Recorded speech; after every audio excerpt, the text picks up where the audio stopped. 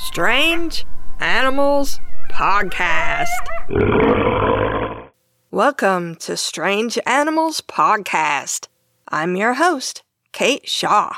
This week, let's learn about two animals that sound like you'd find them on a farm, but they're much different than their names imply.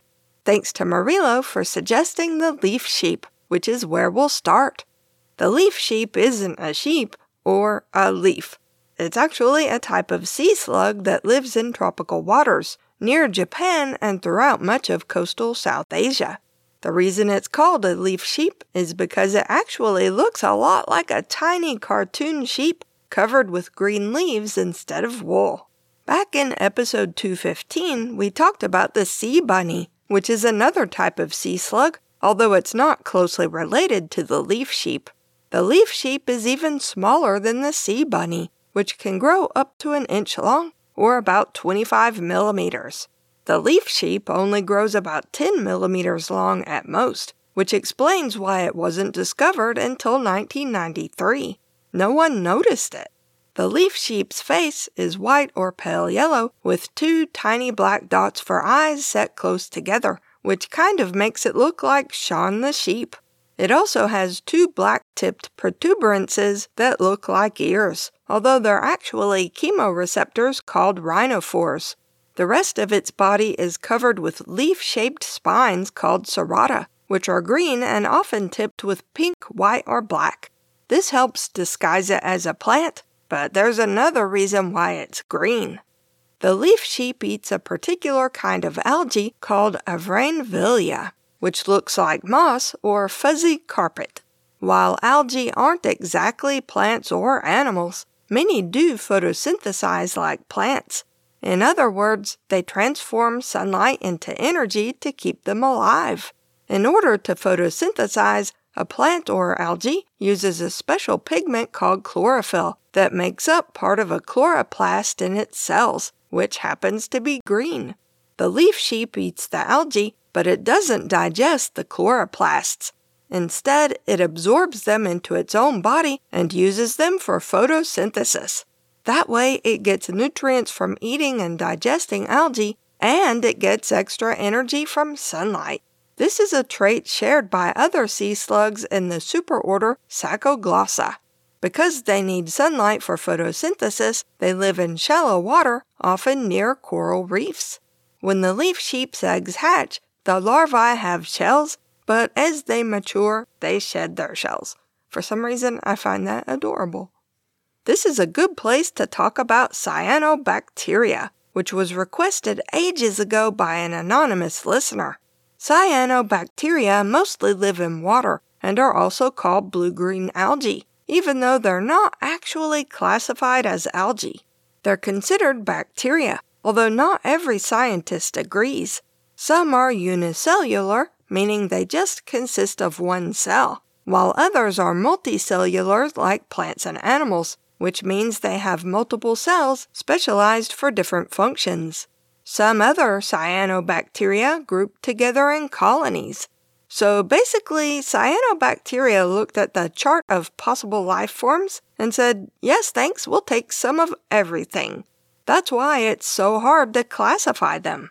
Cyanobacteria photosynthesize, and they've been doing so for far longer than plants, possibly as much as 2.7 billion years, although scientists think cyanobacteria originally evolved around 3.5 billion years ago. The Earth is about 4.5 billion years old, and plants didn't evolve until about 700 million years ago.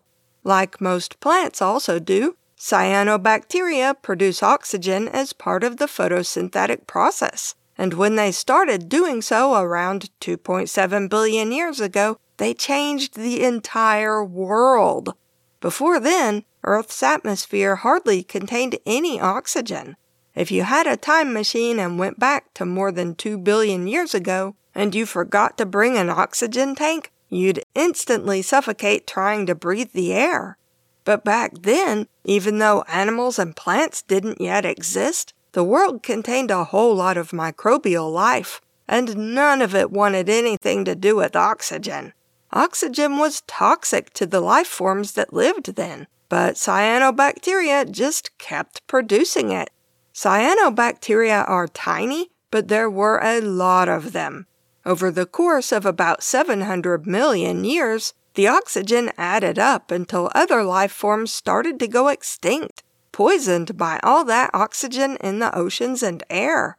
By 2 billion years ago, pretty much every life form that couldn't evolve to use or at least tolerate oxygen had gone extinct. So take a deep breath of life-giving oxygen and thank Cyanobacteria, which, by the way, are still around and still producing oxygen. However, they're still up to their old tricks because they also produce what are called cyanotoxins, which can be deadly. That brings us to another animal in our imaginary farm, the mold pig. It's not a pig or a mold, and unlike the leaf sheep and Cyanobacteria, it's extinct. At least we think it's extinct. The mold pig is a microinvertebrate only discovered in 2019. The only reason we know about it at all is because of amber found in the Dominican Republic on an island in the Caribbean Sea. As we've discussed in past episodes, especially episode 108, amber is the fossilized resin of certain types of tree, and sometimes the remains of small animals are found inside. Often these animals are insects, but sometimes even tinier creatures are preserved that we would otherwise probably never know about. The mold pig was about 100 micrometers long, or 0.1 millimeter. You've probably heard of the tardigrade, or water bear, which we talked about in episode 234. And if so, you might think the mold pig was a type of tardigrade just from looking at it, since it looks similar. It had 4 pairs of legs like tardigrades do, but while scientists think they were related, and that the mold pig was probably also related to mites, it was different enough that it's been classified in its own genus, and may need to belong to its own phylum. Its official name is Coelomorpha. The mold pig probably ate mold, fungus, and microscopic invertebrates. It lived around 30 million years ago, and right now, that's about all we know about it. There's a good chance that it still survives somewhere in the world, but it's so tiny that it's even easier to overlook than the leaf sheep. Maybe you will be the person who rediscovers its living descendants. You can find Strange Animals Podcast at strangeanimalspodcast.blueberry.net. That's blueberry without any E's. If you have questions, comments, or suggestions for future episodes, email us at strangeanimalspodcast@gmail.com. If you like the podcast and want to help us out, I was going to leave that out from now on. I don't think it's necessary. I mean, you can, of course, leave a rating and review on Apple Podcasts or Podchaser, or just tell a friend. But by now, everybody knows how podcasts work, and I think I can just leave that one out. We also have a Patreon at patreon.com/strangeanimalspodcast if you'd like to support us for as little as $1 a month and get monthly bonus episodes. Thanks for listening. Dracula had a little cold, I guess, a sort of a little respiratory illness, and he didn't feel good for a while, and he wasn't joining me when I recorded. So he's feeling much better now, and he finally finished his medication that the vet gave him, and he just joined me on the little recording area. And he's licking my arm while I pet him. He's adorable. I love this boy. Called Avrainvillea, but that's completely wrong. Some other